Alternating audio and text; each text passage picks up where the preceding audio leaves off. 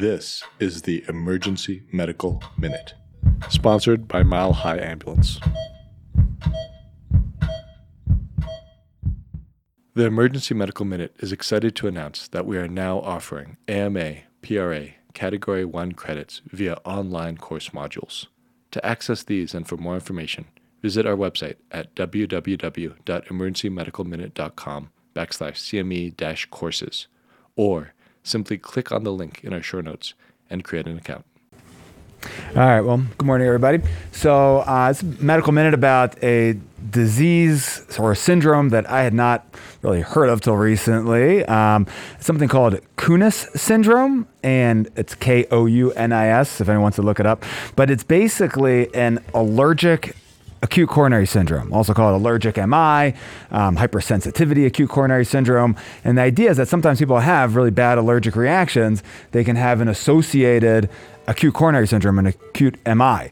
And the triggers are similar to regular allergic reactions, most commonly medications like antibiotics or insect bites. So this person gets a regular allergic reaction, and then they don't exactly understand why, but through some complicated pathophysiology, including mast cell activations and inflammatory cytokines and platelet activations, you can either get really bad spasming of your coronary arteries, which can give you basically just narrowing of your coronaries and presentation like an MI, or people who have previous heart disease and atherosclerotic disease can get platelets that get activated, and you can get plaque ruptures and an actual occlusion of your coronary arteries, or even blockages of previous stents because of the inflammation.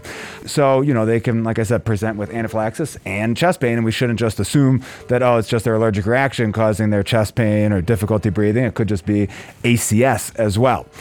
Treatments, you would treat their allergic reaction with the, caveat being that sometimes epinephrine should be used cautiously. If someone's having an acute MI, we might not want to give them too much epinephrine.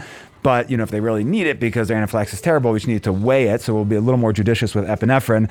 And then it's also recommended to avoid morphine for chest pain because morphine can cause a little bit of mast cell activation, flushing, redness, and that can make the allergic reaction worse.